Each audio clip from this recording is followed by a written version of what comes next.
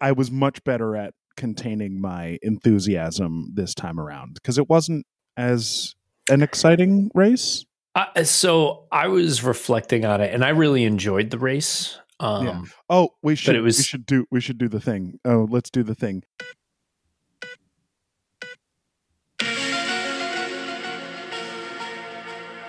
Welcome to the F1 Files, folks. This is. Hold on, I wanted to just talk about the race before we did a podcast about the race. Yeah, well, yeah. This is the trial run. The sprint qualifier.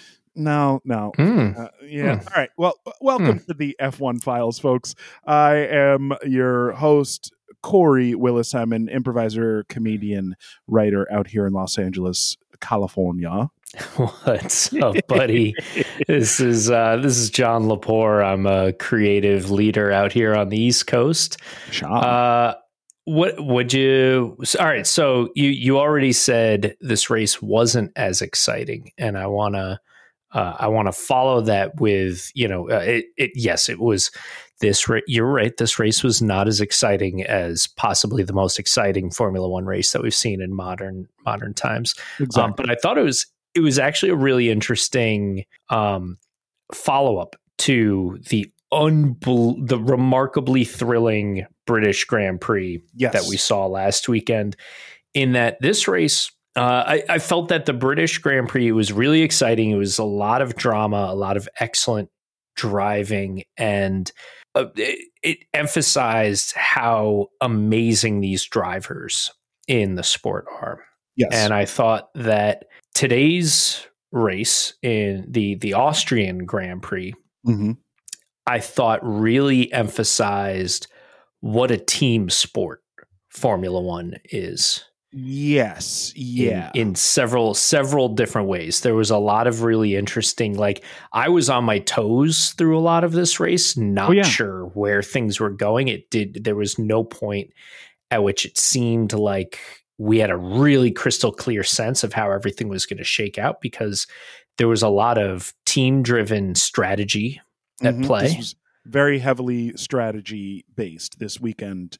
Well, let's back up here for a second and get into our scale. So our scale this week, I think you'll understand why we are going to use this scale. And I think it's a scale of like fires. Let's say fires. So, the one, so this is going to be kind of a little weird, but it's like, how bad would you want this kind of fire in your life? So on a scale of 1 to 10, let's say like a fire that you do not want would be like you're running late cooking dinner and it's a grease fire and you're like, I don't even know where the baking soda is, or like where the fire extinguisher. I have to like move a bunch of stuff out of the way to get to the fire extinguisher to put this out. So that's like the one on this scale, on up to the perfect campfire that is like roasting embers. It's just that like orangey kind of undulating flame, not a roaring flame, but the kind of flame that is perfect for toasting s'mores. Just like you're not really going to burn the actual marshmallow because it's not an actual open flame. It's just like this almost liquid type smooth flame that doesn't feel that dangerous.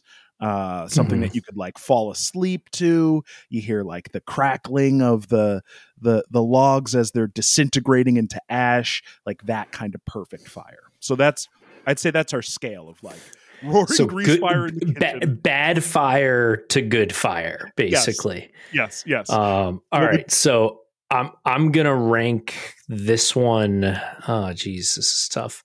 I'm gonna rank this one not quite a roaring s'more roasting campfire, but I'm going to classify this more as a, let's see, it's cold out, but there's an old discarded oil drum barrel that me and several other hobos are circled around and enjoying the the warmth of while exchanging and trading hobo war stories, which all the tree cards and your all your shoes are busted out on one side.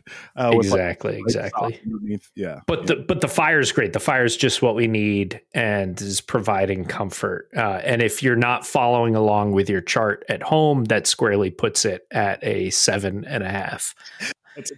That's a good wholesome fire. I'd say for me, kind of in regards to like uncertainty of this fire being what I want, but also what I'm like a little bit worried is out of control and that I can't like gauge how it's going to go. So this one would be like a bonfire at like a homecoming event, like a high school where it's just like maybe it was organized by adults and kind of like monitored by people. The fire department is close by. There are a couple of people in the crowd who are also like volunteer firefighters. But like the fire's just someone threw like a radio in it, and what's there. Anything could happen. It could melt and it could send up like a really cool, weird, acrid smoke and cool colors, or a battery could explode in there and could like rain fiery battery acid down on like a bunch of people who haven't even like reached the age of like voter eligibility, so they're like scarred for life. So it's that kind of like, oh my god, this is amazing, but also yeesh. I don't know if be careful. Those are D batteries. Those are D batteries in there. Those aren't double A's. Yeah. So I'd say, that for me, so that puts it at like probably like a 6 for me, 6 or a 7. So I do want the fire, but I'm a little bit worried that it's out of control. And I think that kind of, for me, it's a sprint weekend thing. It's a sprint weekend phenomenon because I just don't know what's going on. I know the format at this point. It's become like I'm kind of certain of what it's going to be. I know there's going to be one free practice. I know that we're going to jump right into qualifying. I know that we're going to get that sprint and we're going to get another practice session in there before the actual race. So I know that like all of this it's happening, but it just feels like too much at once, like too much at once, too much to keep up with. And then the race itself, it's on the Red Bull Ring, which is like this tiny, very short track with a very small amount of turns. I think there are only 10 turns on the whole track versus last weekend, which was like 20 some odd turns. So it's like a lot of the turns are unsighted. The pit entry is this like area that's been this like danger zone because you can't tell if someone's diving into the pits or if they're staying out and trying to like make a move on someone that you can't see who's ahead of them. So there's just so much uncertainty, but oh boy, did I love it. Oh boy, did I wake up early and was I ready to watch this and ready to just take in every last moment of it all weekend long. From Friday on up to this morning. It was great. So, you mentioned, you were describing the track, and I've always wanted to go out and visit this track just because it looks like it's in the most beautiful region. Like it looks like it's a million miles from anywhere. It looks like it's totally nestled in within the Sound of Music countryside and whatnot. And I was always thinking it'd be really nice to like take my wife for a getaway in Austria and then, swing over and visit the Austrian Grand Prix. But I will say, after hearing a little bit about what was going on at the track, what was this Friday and Saturday? Saturday specifically, but this has been like looking at those threads on Twitter, looking at the accounts of fans, specifically women and queer people and people of color who go to this race over the past like 5 to 10 years. There's been there's an element of that fan base, and it is I know that we give Verstappen and Red Bull some but it is the Dutch fan base of Max Verstappen that there's an element of that fan base that goes very dark and is awful and has made people feel unsafe, has made people feel the target of racism, of sexism, of homophobia. I mean, there are women who are like, I went there 10 years ago and I wouldn't have walked from my RV to the bathroom 10 years I thought I heard stories of like women getting groped and like ganged up on by you know, people who were there partying too hard and whatnot, and just like, yeah, it just sounded pretty rough. And it's a shame because it looks amazing. It's like I also enjoy like a quote unquote rowdy atmosphere at an event like this. Like, I do find it amazing that the astronauts in outer space are looking down and are like, what is that orange cloud emanating over Europe today? Yeah, and you know, that sort of chaotic energy that comes with it just sounds like we haven't realized that there's also a really dark side to that energy, and you know, that resonated for me hearing that here. So that kind of sucks. And I guess, you know, I'm glad that the sport is recognizing it, and you know, there's folks that are calling it out and addressing it. But yeah, just, you know, it really, and I mean, I haven't seen all of the media updates, but when it was initially announced, every single team, every single person, except for one team and one organization, came out and they were like, yeah, this is unacceptable behavior. We will not tolerate this in any way, shape, or form. And Red Bull Racing did not make a statement about a race that is being held at their own track with most of their own fan. Like, if there is a group of people that will listen to like an announcement, it's the people who this announcement is targeted at, and it's the people who could make an announcement. Like, they could very easily be like, we condemn this. You are not welcome. I think Max did say any of this behavior it makes you not a real F1 fan, which is like, it's such a, I hate that response because it's such a general like tutting of like, it's like, don't look, you're no fan of mine if you're a bad person. And it's like, yeah, but they're still buying your gear. They're still rolling up to your race. They're still cheering you. They're still targeting people who are your competitors. Like, it doesn't matter if you speak vaguely, but if you say something specific in this moment, it's going to be helpful. And I haven't paid attention to the media that much, but beyond that kind of general statement that Verstappen made, I haven't heard much else from that team, and that's unfortunate. It's sad. Yeah, I mean, I can't say I'm shocked by it, and I don't mean that in like the most negative of ways. It's just, you know, it's well, it's a cultural like perfect storm, right? It's Red Bull. If you're anyone who knows Red Bull is like, oh, that's like Red Bull. It's the energy drink that a bunch of rowdy college-aged kids, usually men, who put themselves at risk and the people around them will like pound one or two of them and then go and like do wild things. And as someone who was college-aged and did very reckless things, I would absolutely pound a Red Bull or two before I'd go and do them. So I know what this is. I know, like, if I was a part of that culture and I'm like, I fancy myself as a good person, I know that there are people who are involved with this who do not care, who will take those Red Bull cans, crush them against their head, and then throw them at a car that's approaching them in an oncoming traffic to get a laugh from their friends. And it's like, that's the kind of cultural crossover of people who Red Bull like speak to. So then you got F1, and that's a whole other. Whew.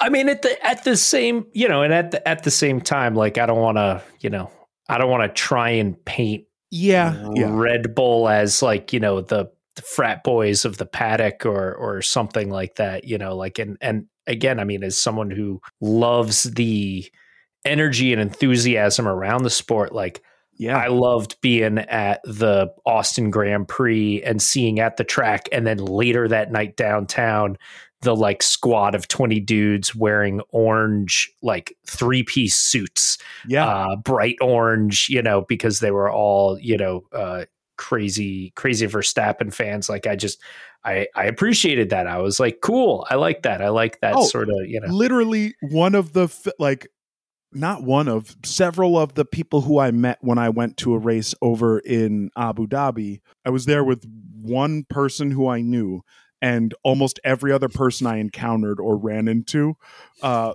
was Dutch, and they're amazing. And they were all Verstappen fans. And like, it was such a beautiful moment to like connect with other race fans. And it's like, yeah, I mean, I met like literal like dads who brought their sons and daughters who were like in Verstappen gear. And this is back before Red Bull was really competitive. So it's not like there was this like even like it was like a contingency that was building and growing, and like it was beautiful. And it just feels as though it has kind of been infiltrated or co-opted by a small subset of that fan base that wears those same colors and cheers for the same person and just does like the worst, shittiest social behavior that is just inexcusable. Yeah. So, and I'd like to think good for the sport that this year we're hearing about it. And as you mentioned, it sounds like this is something that we have not heard about in previous years and has very much been a part of the experience here. So I think that's that in and of itself is a step forward. It's progress, right? And it's not, this is not going to be like a you wave your hand and this type of behavior is going to disappear, because this is unfortunately a part of human behavior that we face in all other aspects of social interaction. So like, it's not going to disappear from this just because we've like addressed it. So it's gonna be a progress thing. And I mean, not to mention that, motorsport in general has always been a pretty rough cloud of toxicity in certain ways or in certain pockets, there's a lot of really weird, stuff tied up in there. All right.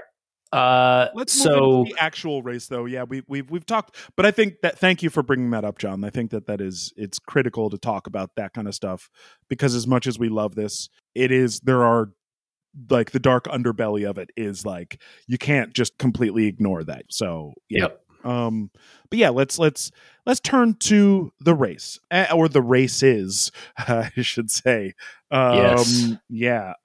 So what stuck out to you early on this weekend before we even got to the sprint? I was just like being pleasantly caught off guard by like, oh, it's a sprint weekend. That means there's qualifying on Friday. Like that's like kind of like a little exciting thrust for me. But beyond that, there wasn't anything that blew me away. I guess I will say, and this is almost a little bit disassociated from the race weekend, but on Friday, I think it was Friday, maybe it was Thursday morning, I spoke.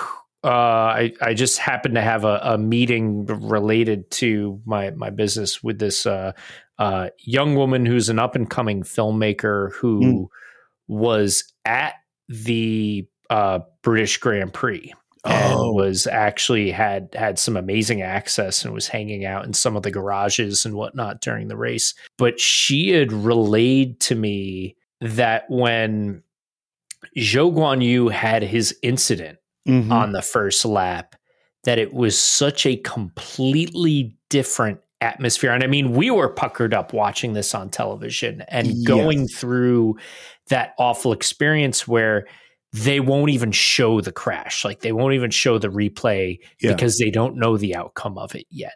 Yes. And that everybody on site was having a similar experience in that they didn't know how Zhou Guanyu was doing. Yeah.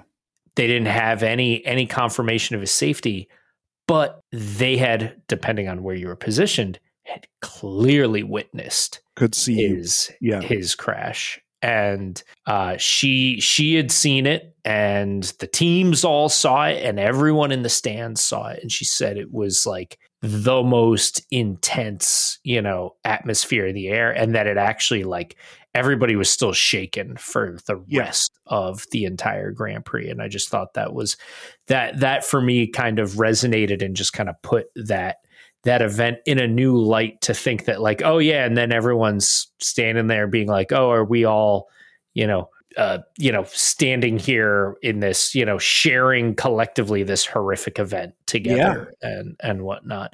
And how wild that was. So sorry, I know that's a bit but that's off topic and subject, but that I wasn't expecting to hear that when I was talking to this person. It just sort of came, oh, I was at the Grand Prix. Oh, I was hanging out in the paddock. Oh, and I was just like, what? Yeah. So that kind of blew me away, and was, another just kind of reminder of the intensity that comes with this stuff.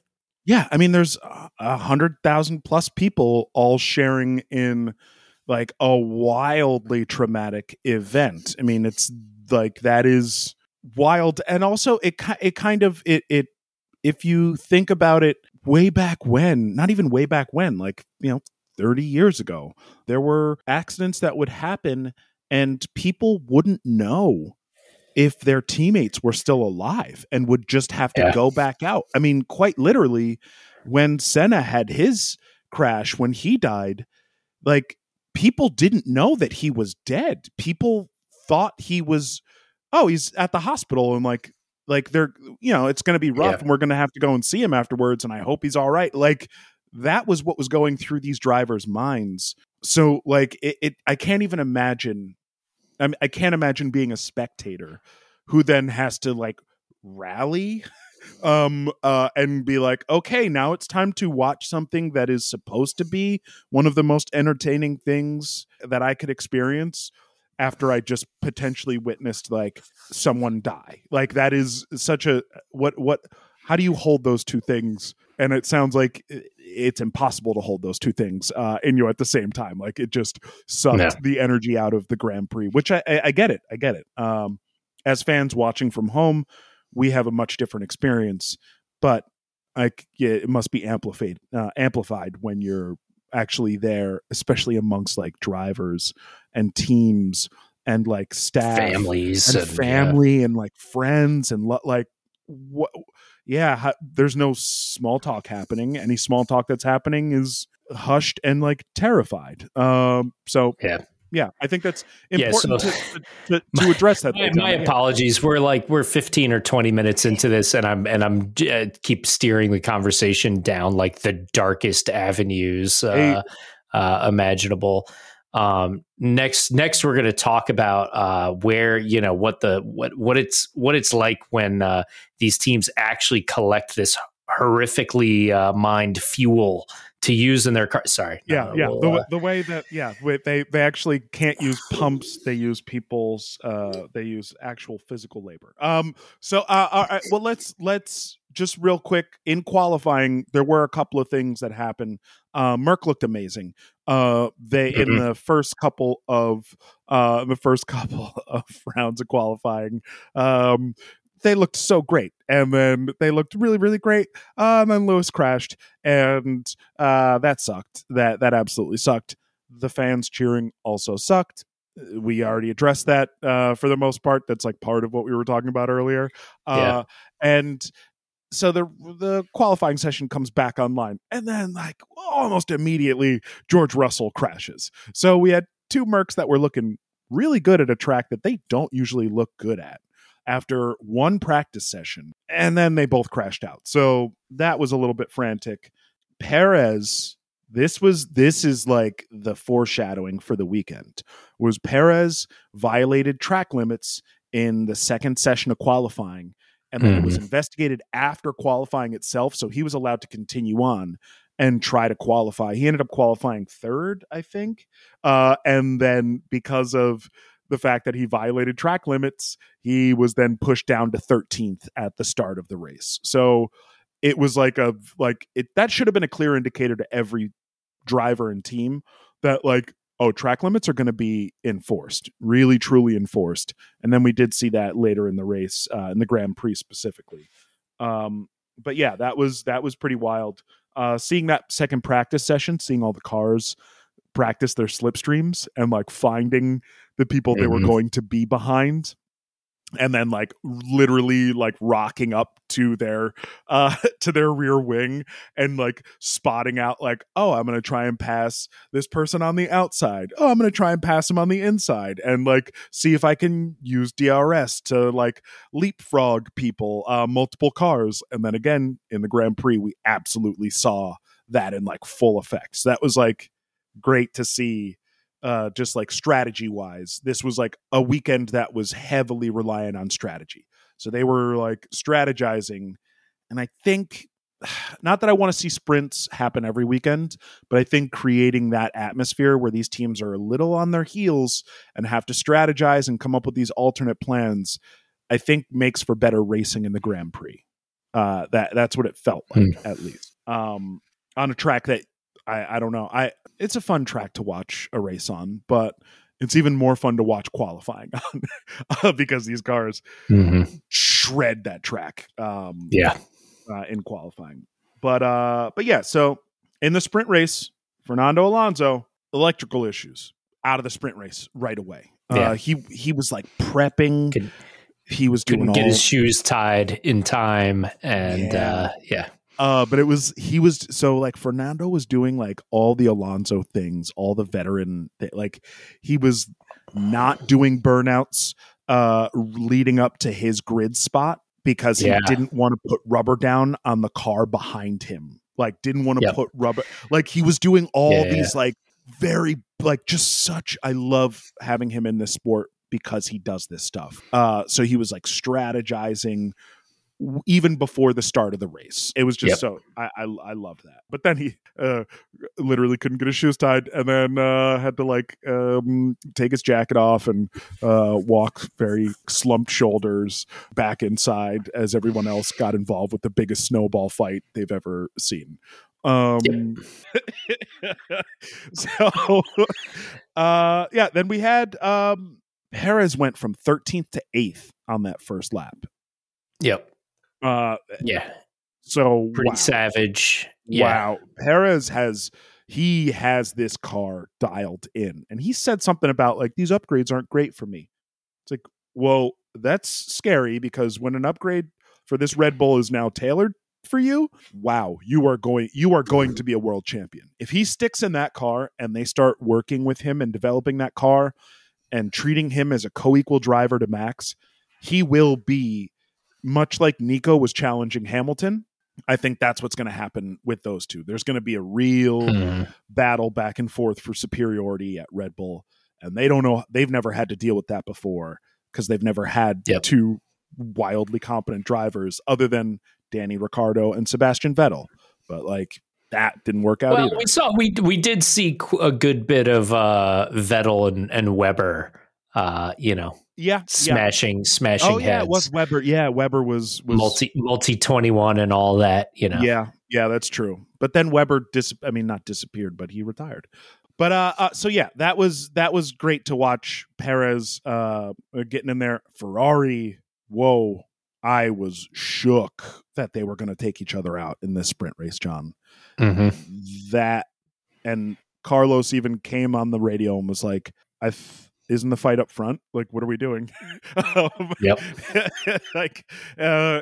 no uncertain terms, was hey, tell Charles to stop defending so hard. We're trying to beat Max, right? And then Charles was just no, I am proving my point. I am the number one driver here. I loved the way Charles drove this weekend.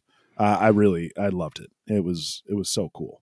What else from that from the sprint race, Johnny? What else did you see in there?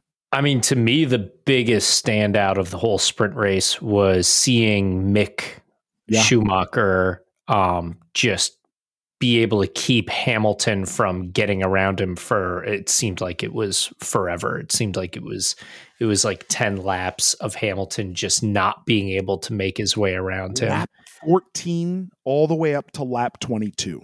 Yeah. Like he kept him behind and did it cleanly. I mean, Hamilton got on the radio and was like, this car is going off the track, but I love that they do that, but it wasn't like weaving back and forth. He wasn't, it wasn't dirty blocking. But that's also what every driver does. They like when they're being defended like that, they will come on the radio because their engineer is going past this guy. What's going on, right? Like, why are you not able to pass this guy? So then we pick up a radio broadcast of Hamilton being like, this guy is going off the track. So it's like, it's just back and forth. They want to play up the drama. I get that. I fully understand it. It's okay. But it's helpful to know the context of these radio broadcasts because they really, the FIA broadcast team is really doing a great job of playing up drama when it's unnecessary. I mean, if they could hone their abilities on when to, interrupt the live action with replays, that would be cool. Would be appreciated in both the sprint race and in the main race. There were multiple key position changes that happened while they were just showing like the fifth different replay of, the same old incident. Yeah. And that just drives me crazy. But we talked about that last week. But they did it again, but it happened with Hamilton and Schumacher in like this 8 lap long battle. They kept cutting away and it was like, this is for the final sprint point.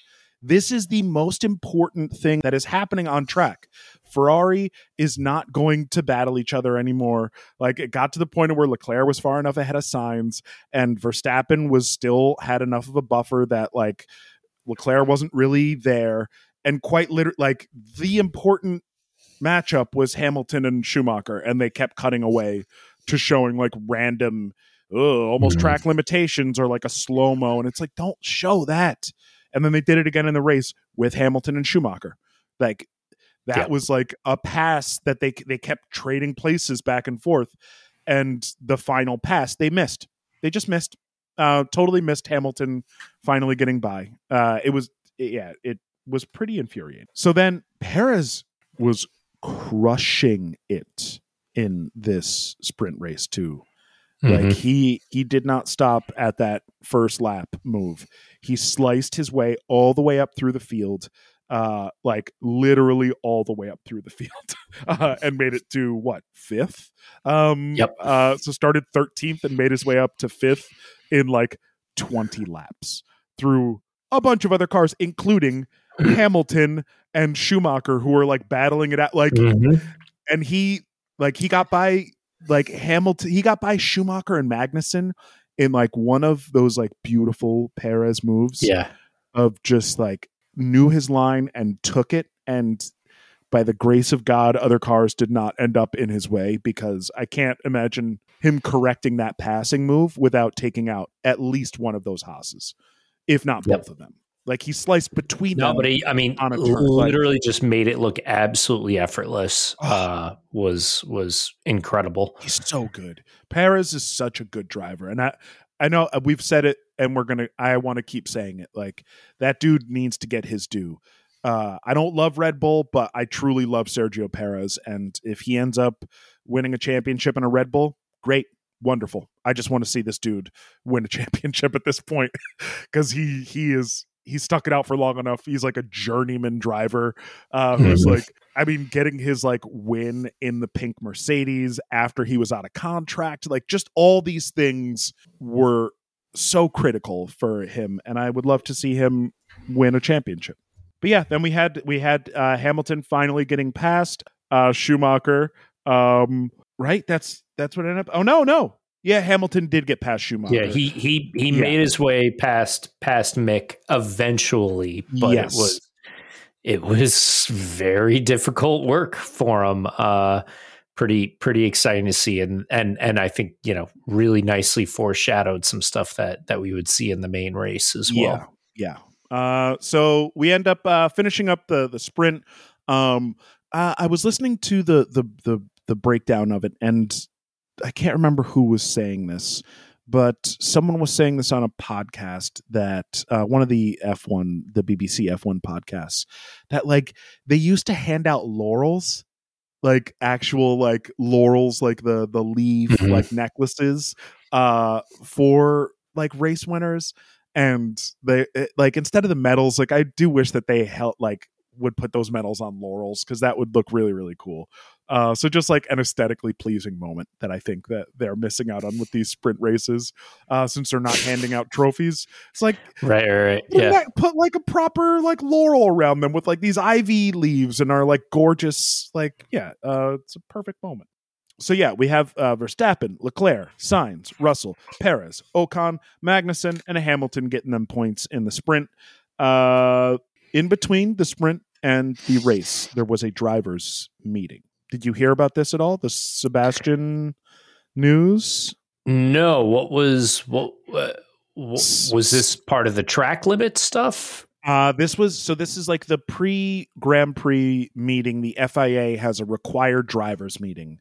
There's old footage, you can see like a bunch of it, especially with like old like Senna footage, Senna and Bernie like arguing back and forth in these drivers meetings. They don't film them anymore. They don't allow cameras in there. They usually keep a camera outside of it, but apparently in this meeting, Seb was saying that a big thing that Vettel has been complaining about is the rotating cast of stewards. So if there's an issue with something at the track, then the next race, usually the next Grand Prix, you can't bring up the issue with the stewards because it's a new bunch of stewards. Right. A big thing that Vettel has been pulling for, like very quietly but consistently for over a decade now, is like, we need consistency with stewards. They at least need to be not rotated out every race, but there should be something consistent so that we can address issues race by race and they can be changed race by race, instead of addressing something that happened at last week's Grand Prix that then doesn't get addressed and then is forgotten about by the next time we come back to that racetrack, or there are new stewards. And now there's a new race director that is being like rotated out. So we have multiple race directors. So it's removing the ability for the drivers to actually affect change, safety concerns, actual real change with the actual race direction, Grand Prix by Grand Prix. So like Sebastian, I guess in the middle of the meeting, like brought this up and they were like, we're not going to address this. And Seb was like, you know what? Fuck this. I'm done. I'm so sick of you guys doing this. I'm not staying in this meeting. We're not getting anything done. I'm leaving the meeting. And he left the meeting. And the FIA was like, you are setting a very bad example for young drivers not adhering to the governing body. You will be fined if you do this again for the rest of the season. One more time of messing up in the drivers meeting, you will be fined 25,000 euros. So that's like this suspended fine that Sebastian Vettel is now has like hanging over his head, which is 25,000 euros to either one of us. Tons of money. 25,000 euros to an F1 driver, not a lot of money. And also Seb is making a good point here, where they do need to be able to have feedback addressed and issues like changed and safety concerns addressed between Grand Prix. They do. So Seb left this, and they're going to fine him if he leaves another drivers meeting. That's where it stands, but it is a result of Seb actively trying to fight for the rights of drivers to address safety concerns between Grand Prix. And now the FIA is literally like trying to make him look like he's irresponsible and not representing drivers and setting a bad example. I mean, Seb rides his bike to Grand Prix because he doesn't want to use petrol. Yeah.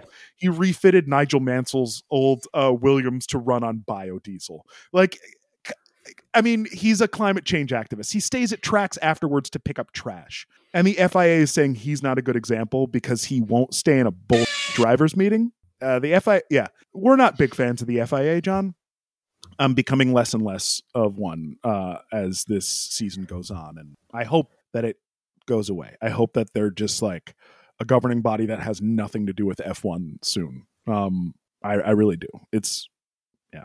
I just continue to admire Sebastian more and more, which is saying a lot considering that, during his championship run, He was like my least favorite champion of the modern era, and I was very, very happy to take the piss out of him any chance that I got. Absolutely. And now I think he's turned into one of the most respected and fascinating figures in the sport. Yeah, literally wearing the rainbow flag in countries that have outlawed homosexuality, just to be like, what's that? I said gay rights. And like the country being like, well, I guess you can raise here. So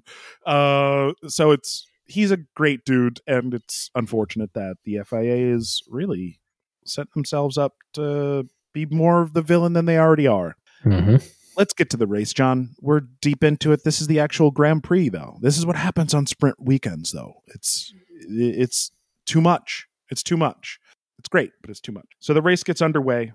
Bottas starting from the pit lane because he had to take all new everything, basically a new power unit. They changed his rear wing to be a better wing to pass people, but then he got stuck in traffic all race and couldn't pass people. So Bottas just had he had a pretty rough race. That was unfortunate. But yeah, what about the actual Grand Prix? What did you think, Johnny? So I'll blitz through kind of my biggest takeaways, and we can kind of circle back. I don't know if we have to go kind of like lap by lap through it, because there was a lot of minutia to this race, and I had already mentioned, it really felt like it was putting a big emphasis on strategy and as well as just the dynamic of how you can win races as a driver, but you can also win races as a team, and you can also lose races as a driver, and you can lose races as a team. Yeah. Before we jump into that, do we think Red Bull won a race, won as a team, or lost as a team, won as a driver, lost as a driver? What do you think for them? I think it's hard to say because Sergio just had a real rough break in his very, very early incident that ended up causing, and I never got a good look at the damage, but it sounded like the damage was surprisingly severe. I didn't see it either, but I'm guessing usually what happens with that is when a wheel hits a side pod, it's not just the impact of the wheel itself, it's the fact that the wheel is moving and like shredding it. So it's like it did a ton of damage to that side pod, but I don't think we ever really got a good clip of it. But it seemed like from the moment, even though he went back out to continue on with the race, it sounded like it was going to either completely hamstring him or make it very difficult for him to finish, and they ultimately retired him. So I think it was hard to see, like, because we lost that sort of team dynamic. I think we saw other pieces of it from other teams in different ways. But it's again, Mick Schumacher is a huge story to me. He got the driver of the day.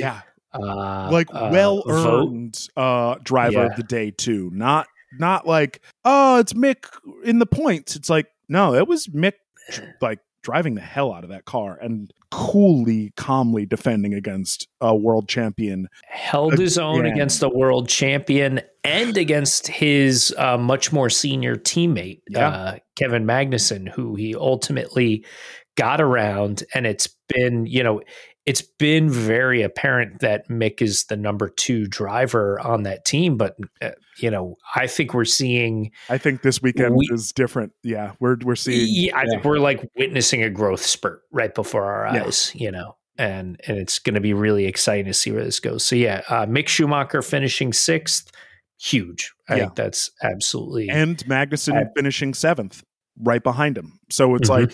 You've got a double point score for Haas, so that's like a huge team win, and I think a driver win there. So let's go to Ferrari.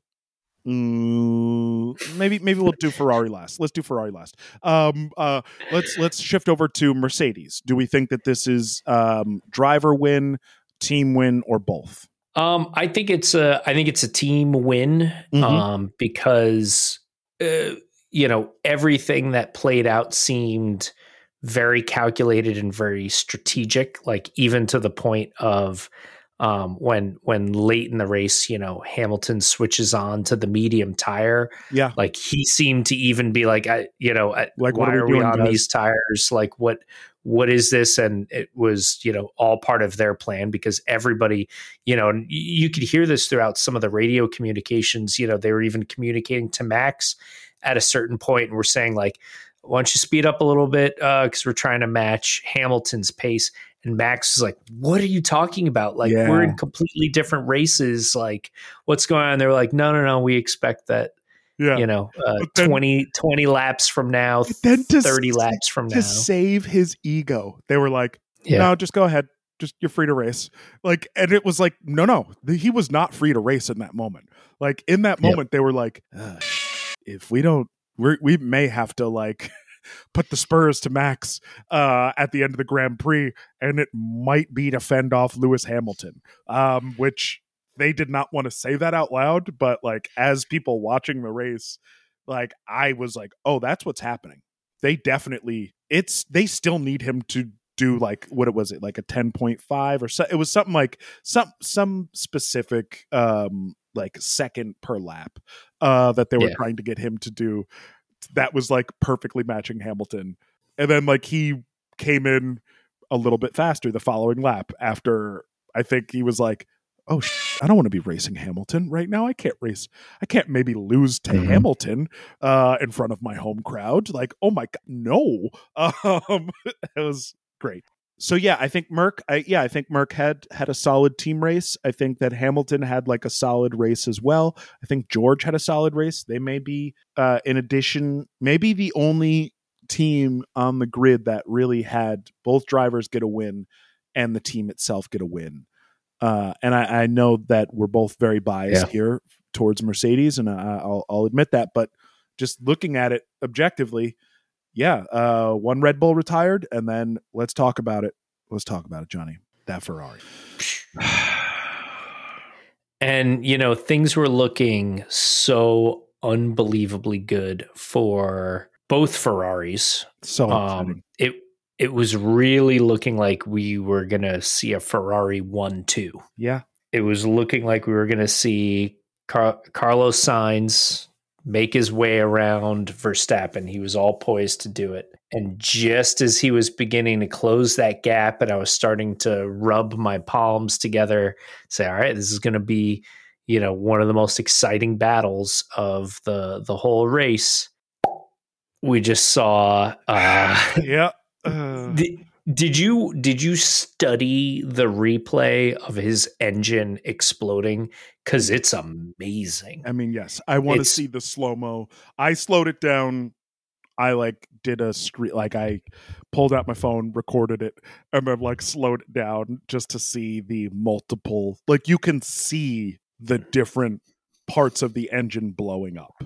Like you can literally watch the different components all fail at different moments. There's a view where you see it burst in a way where it almost blows the side pod completely open. Yeah. Like it's like a really cartoon, serious. Like a cartoon fart under like a sheet. Like it's like it like billows out. And that was after like the initial explosion. That wasn't even the first explosion. That was like maybe the third actual explosion that took place. Cause the first one is him on the straight. He's like on the inside of the track and just sparks fly out of the exhaust. And you can just see that like it just blew a pit, like just the engine failed right then and there. And then like he gets over to the side of the track and then like a second explosion happens. And then the third one happens that kind of does like the like billowing thing on the bodywork. And then he goes over the curbs. And as he goes over the curbs, that like third or fourth explosion that happens, the fireball happens and like the engine explodes. Like you see actual things like exploding out from the bodywork, not just like a flex of, but like carbon shards are flex or like being blown out, like smoke, actual like black smoke, not just like the gray like steam of radiator fluid or whatever that usually happens when these engines fail. Like something blew up in that motor. Oof. Yeah, it was terrifying. Not to mention trying to get out of a flaming car, a car that is with the fire rapidly increasing in size and intensity, and trying to exit the car while the car is rolling backwards down a hill. And it's like rolling backwards down a hill. If you look at where the car would have ended up, and like Carlos even said this, he's like, it would have just kept going. I'm sure this is just like a translation thing of like, he didn't finish that sentence. The car was going to go back onto the track and into the racing line. And it was going to be a car that was on fire and exploding. That was like going into the racing line of an unsighted turn. So like that would have been maybe the most awful accident we could have imagined. That car would have exploded when the next car hit it, and then there's like multiple exploding cars on a track before anyone can get to it. So it was just, that was horrifying. Seeing the marshal, they cut away as the marshal like jammed his hand into the mud flap and that like weird aerodynamic flap and the wheel, like he was on the front right tire and he like kind of positioned his arm like right on the inside of that and was trying to hold the whole car from rolling back as it's on fire. And then they cut the video and I like stood up and I was like, whoa, wait a second. Yeah, that to me seemed like another very intentional, like, oh, we got to turn this off because we might see someone get dragged underneath a flaming car right now. Like, that was that. Yeah, I'm glad everything's okay and I can like kind of laugh about it and joke about it a little bit. And I was laughing and joking about it afterwards, but it was after I saw that everyone was okay. But that was horrifying. Seeing Carlos just sitting on that hill, looking off into the middle distance, doing the most Carlos Sainz face you can imagine. Blowing his hair up off of his forehead by sticking his lower lip out, but it's only doing that after he's like scrunched his nose all the way up, squinted his eyes, and then like releases that into like the blowing of the, oh God, I feel so bad, but it's so cinematic. Carlos Sainz is one of it's becoming his like trademark move. You know? That's his, like usually when you see drivers walking back through the pit lane is when you're like, oh, these are the moments that you see them at their like most despondent. They're just, Carlos takes his helmet off almost immediately after these crashes and just sits next to the car. And the imagery is incredible. Him looking back at the flaming car as he's walking away, there's like an amazing still image of that. I don't mean to be like delighting in this, but it's funny at this point. John, you sent me a screenshot of Pagliacci. It is Scuderia Pagliacci at their finest. Oh God. Yeah. It's rough. So that's a team dynamic right there. Yep. So that's Ferrari losing and one of their drivers winning, losing critical points, and also being able to suppress some of Max Verstappen's points as well. Exactly. So it really is. It's not a total loss for Ferrari. I loved that they immediately cut to Mattia on the pit wall after Charles won. And like he was drained. Like he couldn't even be excited. It wasn't that like, oh no, I had one of my cars not do well and one of them do like really. It was that like, I don't know how to feel right. And just watching that man specifically not know how to feel is a sight to behold, because he has no neutral appearance. He looks hilarious no matter what. Even with like the mask covering his face, like you can see there's like a look behind his eyes with his hair flopping around. It's so amazing. I don't like to see Ferrari fail, but it is very entertaining to watch the reactions of their staff when they fail. It's yeah. So all right. Yeah. So let's keep bopping around here. There's another random moment in the race that gave me tremendous delight, as I'm sure it did for you as well. So I'm trying to think of who's an actor, like a character actor, a supporting actor that, like, no matter where they pop up unexpectedly in a film, you're always like delighted. And you're always like, oh, nice. There's, Luis Guzman. I love that guy. Yeah. Yeah. Someone who I'm always delighted that pops up in a film. I mean, I guess I'd say he's no longer with us, but Philip Seymour Hoffman. Whenever Philip Seymour Hoffman popped up in a film, I'd always be like, this is going to be amazing. Especially in like early to middle stage of his career when he wasn't, a known guy, but you would see him and you'd be like, oh, it's that guy. I got to figure out what that guy's name is. He's great. Like like his role in Twister. Like that kind of like, you're just like, oh yeah, I love that guy. I completely forgot about it. Exactly. That's like Jack Black being one of the computer hackers in Enemy of the State. Yeah. It really is that guy's in this and he's doing that. I love that. I'd see him in anything. So yeah, I'd say so. There's a moment in this cinematic Grand Prix that's unfolding where we cut to Alonso, who's carving his way through the field beautifully as he tends to do. And I feel like he's just like a fun magnet. Like he just, wherever he goes, it's not just that he creates some exciting racing, but it like ripples outwards from him. And so it was all about him carving his way past Zhou Guanyu. And we're watching this happen, and we're watching this battle between him and Zhou. And like almost like completely out of nowhere, all of a sudden, like within an instant, it goes from being Alonso versus Zhou Guanyu to being Alonso versus Zhou versus Kevin Magnussen, Mick Schumacher, and Lando Norris. Yeah. 5 cars all like swapping, and I still haven't like tracked who started where and then ended up where. It was just that was the point.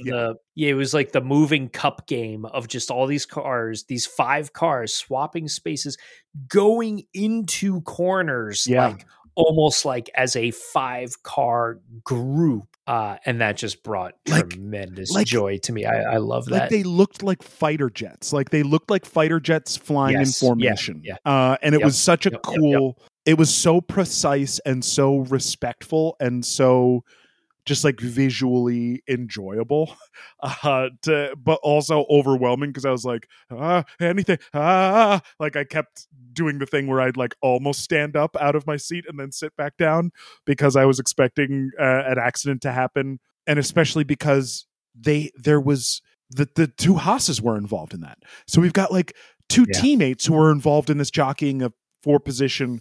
So they can't really fight a team battle, and they're also truly competing for points and positions. So it's like there was no quarter, but it was also so fun to watch. And so, oh God, incredible. That was one of my favorite moments. There was another absolutely incredible moment in this race. And this is like well after the fact. I don't know what happened, like why he was so far back, why he was battling Tsunoda at a certain point. Alonso passes Yuki Tsunoda, and he passes him on the grass. 2 of his 4 wheels are off the grass. Now, folks, if you're unfamiliar with Formula One, you are like, whatever, you went off the road a little bit. Anytime a car goes off the road, it's like, accident, it's going to happen. But you lose traction, you lose downforce, you lose everything that keeps that car stable. If you go off the pavement, you are in trouble. Fernando deliberately goes off the pavement, passes Yuki Tsunoda, and as he's passing Yuki Tsunoda, doing 180 some odd miles an hour, turns completely sideways, looks at Yuki Tsunoda, and pulls a hand off the wheel and wags a finger as if to say, no, no, no, Yuki, no, no, no. And it was like, Yuki was defending that position. It's not like he had like no right to defend it. It was this moment of like talk. I think that was just Alonso talking someone, because he was then asked about it after the race, and he was like, "It was nothing." It's like, "Oh, you were talking smack to someone, showing someone that you could drive off the track and pass them, and doing like the what is it?" Yeah, it's an elder statesman move, like yeah, that's what it is. It's I loved it. I loved it. I hated it because it's like, it is such disrespect, but also at the same time, it is so earned. I felt like it perfectly fit the, one of the oldest drivers in the sport and one of the youngest, like that was the exact scenario where that should be happening. Exactly. And I'm also fully on board with it. Yeah, and also like, it's that kind of like Yuki looking at the older version of himself and Alonso looking at the younger version of himself, because Alonso used to be a massive hothead, a massive hothead in the cockpit. And like, if you're looking at Yuki and looking at his behavior and all the attention he gets, it's because he's a hothead. So watching Alonso literally pass him on the grass, wag a finger at him, was this amazing moment. I loved it. Wildly disrespectful, but I loved it. And I want more of those moments from Alonso. It's why he's good for the sport. I hate him so much sometimes, but he's also so good for the sport. Him and Vettel need to stay in for as long as they can. They're just doing great work in all areas of the sport, with scrutineering like the rules, like Alonso being like, I am going to adhere to the rules, especially if the rules give me an unfair advantage, to prove to you that this rule is bullshit and you need to change the rule. It's not him doing it to exploit it for gain. It's him being like, these rules need to be fair. No one should be able to exploit them.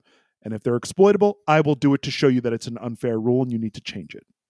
Same with Vettel, where he's like, yeah, we need sustainable models. We need to be more concerned with the way that we treat the environment, and the way that we treat these places and the people that we're going to do these races in front of. So I love that they're in the sport. What else from the Grand Prix stuck out to you, Johnny? Oh, I mean, that 5-car wide scrum was probably one of my favorite moments. Yeah. And it was nice to see some action at the front and see, Charles make his way around Max, to get into first place. Multiple times this race. Yeah. And I mean, I can't, like, I'm almost taking it for granted now, but it's amazing that we get to now regularly see actual battles, actual passing happening on track for the win of the race. I mean, the sport has had decades of races where it's a parade from the start of the race until the end, and there's a little bit of action maybe somewhere in the middle of the pack, and that's it. Or there's this sort of like, oh, maybe a position will change based on the speed of the pit stops and whatnot. But to see this action happening, and it happening directly for the win of the race, is outstanding. It's really impressive. Yeah, it really is. And it that's not lost on me either. That's one of those things where we have become, I'm amazed at how quickly I have become used to this style of racing based on the style of racing that we have seen for most of our adult lives as fans of this sport. It's impressive that we're getting these kind of battles, and we're not just getting these kind of battles between opposing teams, but we're seeing teammates battling each other too. And there is this kind of freedom to race for the most part. And I think why we're seeing so much pushback when a team orders issue shows up, when Red Bull lets Max go by Sergio. And it's like, don't do that. Let them race like everyone else is. We've become very, very used to that now, where it's like, hey, we referenced Multi 21. We referenced the fact that pit stops were the way that people won races and continue to win races. Qualifying position creates these parades that we're just watching. Okay, we're watching 50 laps, and someone's going to win by 20 seconds. Like that was boring racing, and now we're getting races back to back, weekend after weekend, where I'm like, I'm exhausted after watching that race. Like I'm genuinely tired, and it's great. Instead of being like, I'm bored into a nap during this race. Yeah. Because we both have done that, John. And it sucks. Yeah. It sucks to be bored during a race. And that's just not happening anymore. And I love it.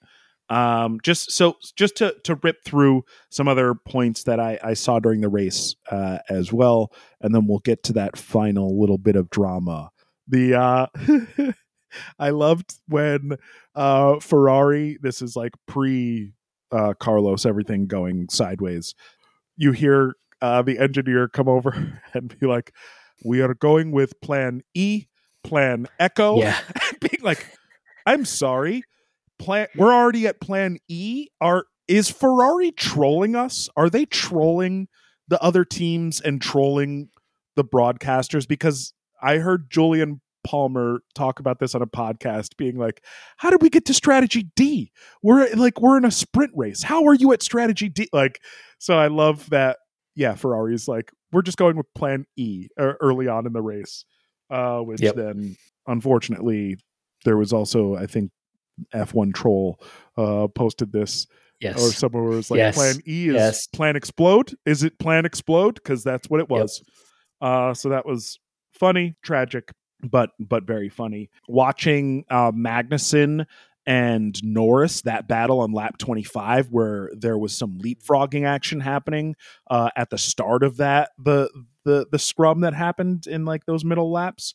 We had Ocon and Tsunoda, Alonso and Joe, Magnussen and Norris, and that was the six the sixthsome, I guess, that was happening on that race in that battle. Then Joe eventually backed out. He had to, I think, pit, so he dropped out of that battle eventually.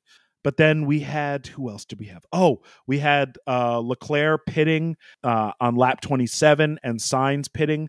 Back-to-back Ferrari pit stops, one that was 2.6 seconds, one that was 2.3 seconds. And once that pit stop happened, I was like, I can unclench. Ferrari seems as though they have it together.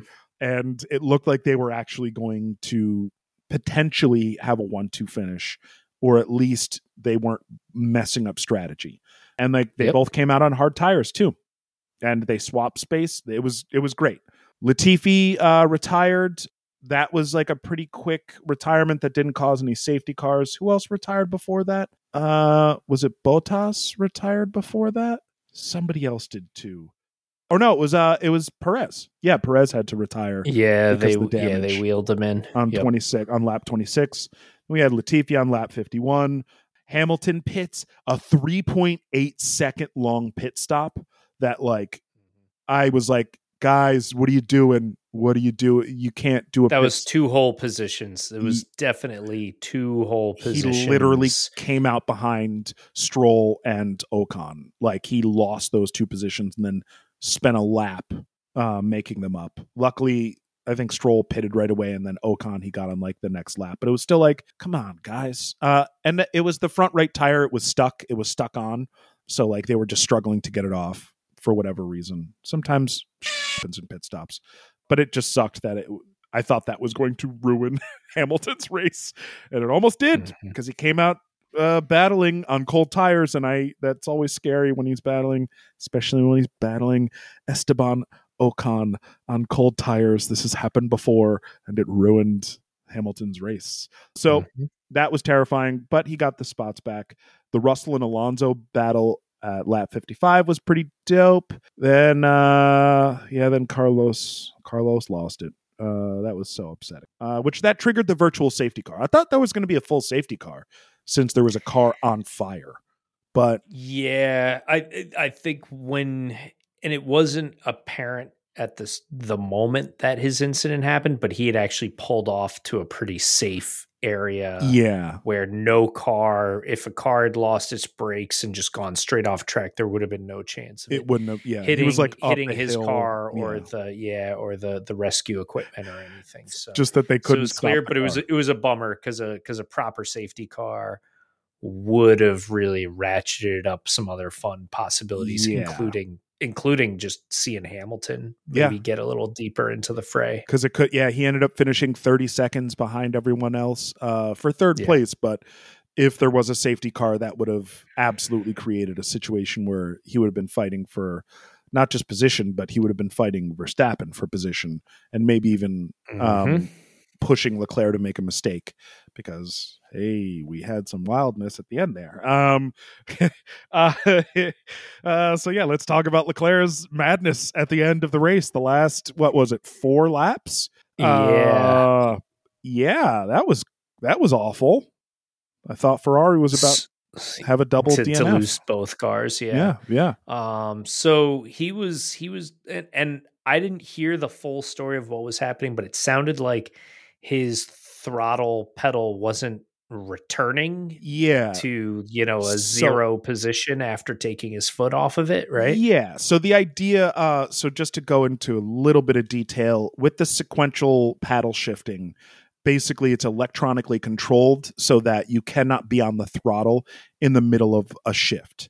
The engine automatically blips the throttle up to exactly where it needs to be in order to change gears. So in order to do that, the throttle has to go to 0%. So when you take your foot off the gas, the throttle immediately stops functioning. So what was happening with Ferrari is it was getting stuck between 15 and 20% on. So Charles was quite literally having to wiggle his foot around and use his toes to pull the throttle pedal back up to get it unstuck. And that worked a couple of times. And Ferrari was like, great, problem fixed. Then he came back on the radio and was like, guys, it's doing it again. And the second time it happened, he couldn't make it stop. So he was then having to lift and coast. So he'd enter a corner and have to take his foot off the throttle as Max Verstappen is gaining tenths of a second on these last few laps.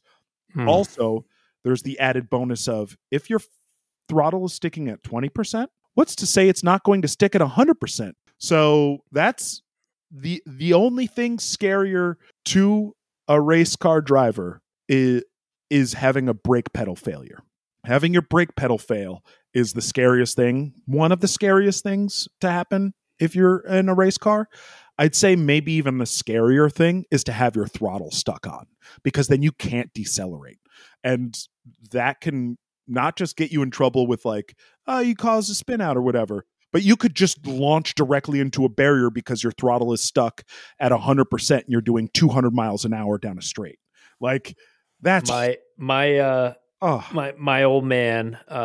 Shout out to Phil Lepore. He once was instructing a driver at Lime Rock, beautiful track in Connecticut. Student was driving a Porsche 911, and I think it was before the session.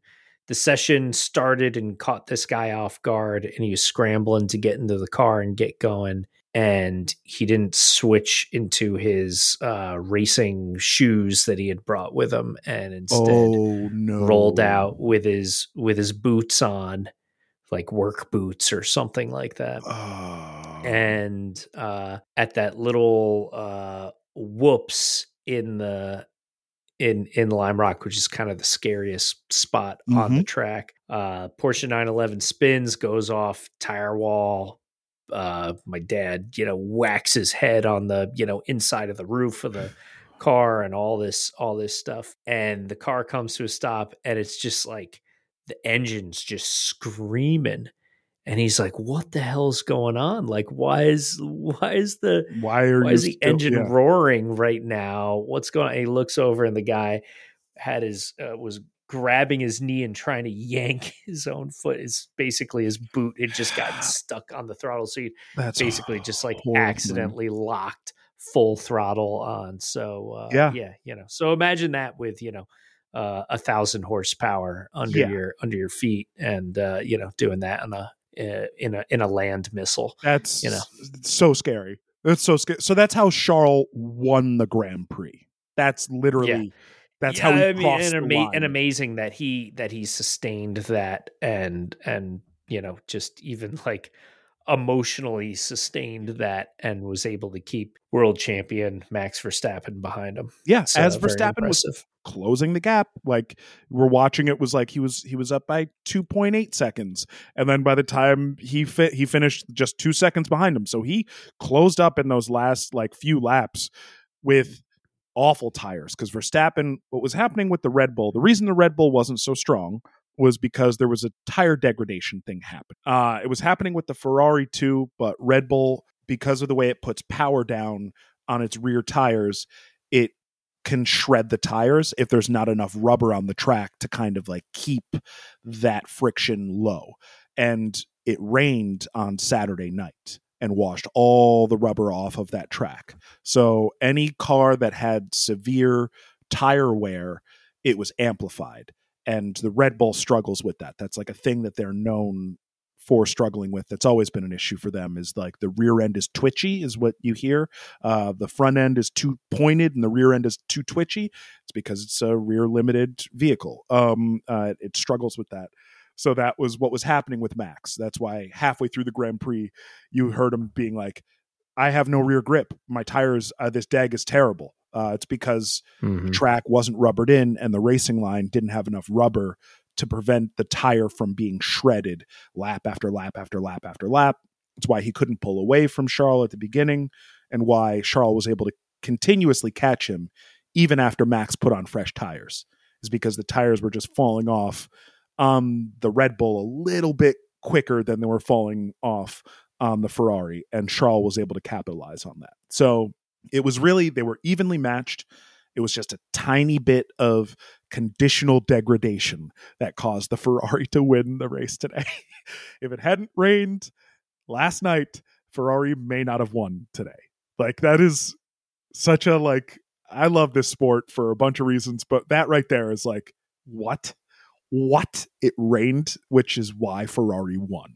Not even during the race, but it rained yesterday. So it made Ferrari stronger than Red Bull by a fraction of a second. So it's cool. Amazing. So cool. But again, overwhelming, a completely overwhelming weekend, an overwhelming race. I'm very happy that we have a week off. We don't have to go straight to Paul Ricard. But before we go, this is a long one, but like, we got to talk about this new technical directive. Have you heard anything about this technical directive, John? Yeah. Would you please? All right. So I'm gonna say my stupid brain version of it, and then you please fill in all the gaps, because I think you have a much better grasp of this than I do. No, I mean, slightly better. I'm still a stupid brain, but yeah. I've done a little deep diving. So my understanding, or you correct me, as I go through this, but my understanding is, effectively, it sounds as though one of the ways that the teams that have successfully dealt with the porpoising issue have dealt with it has been through introducing inconsistent levels of flexibility into the plank, or the floorboard that's underneath the car, which allows it to basically like flex or change shape, which is technically a no-no, but it is only changing shape, and by I think it's a few millimeters in specific areas. So it's been designed to be stiff, essentially in the area where it would be measured for stiffness or flexibility. Exactly. And where it would not be evaluated, it is more flexible, which has allowed some teams to skirt the issue of porpoising, which is that violent up and down bouncing is triggered by the way the air flows underneath the vehicle. And as you had explained it to me, basically the FIA have been tipped off that, okay, there may be something going on here. And the biggest key or clue that we've seen is that Red Bull and Ferrari are the two teams that immediately have stood up to say, no, we don't have to investigate this. No need to look into this. This isn't a thing. Don't worry about it. Whatever. Yep. That's that's pretty spot on. Yeah. Close? That's Okay. So it's just a couple of corrections. One is it's the porpoising and the track strikes. So it's not just the oscillation itself. It's when the car, but it's the way the porpoising is turning into literal like neck slamming. pain, yeah. So basically what's happening is there's a floor flexibility issue that is being regulated up until basically like the knees of the driver. So there's this wooden plank that sits underneath these F1 cars that's like a titanium that's like infused with like titanium skid plates all around it. Has like skid plates bordering it, and it's a wood plank itself. And that wood plank can only flex up to, I think it's 22 millimeters. But they only measure it between the driver's feet where the plank starts. It's like that weird little keel that you see underneath the cockpit of the car. That's where the plank starts. And then it goes all the way to almost like the back of the car. All the way behind the driver himself. Like maybe like a foot or two behind the driver is where the plank ends. So they're only measuring the stiffness of that plank up until the driver's knees. And what it looks like happened is Ferrari and Red Bull have introduced two bits of technology. One is this is like brand new that just showed up, is there's a skid plate. So the skid plate itself that sits on top of this plank recesses up into the floor, is able to like recess and flex up into the actual Venturi tunnels and floor, like that floor body. So that by itself is like hey, wait a second, we didn't say that was okay.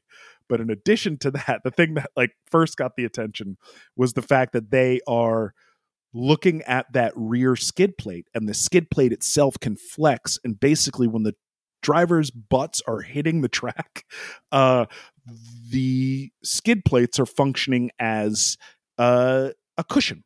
So it's like preventing these track strikes from being so violent.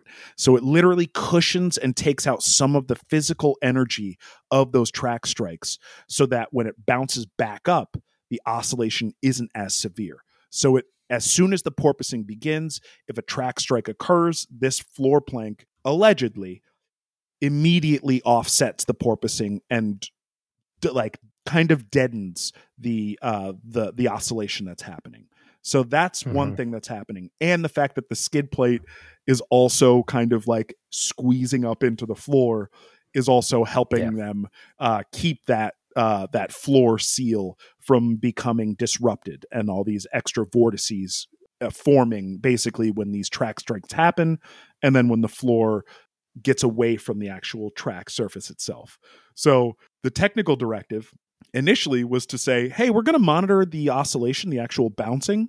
And everyone was like, ooh, Mercedes is screwed because now they're going to have to redesign their car.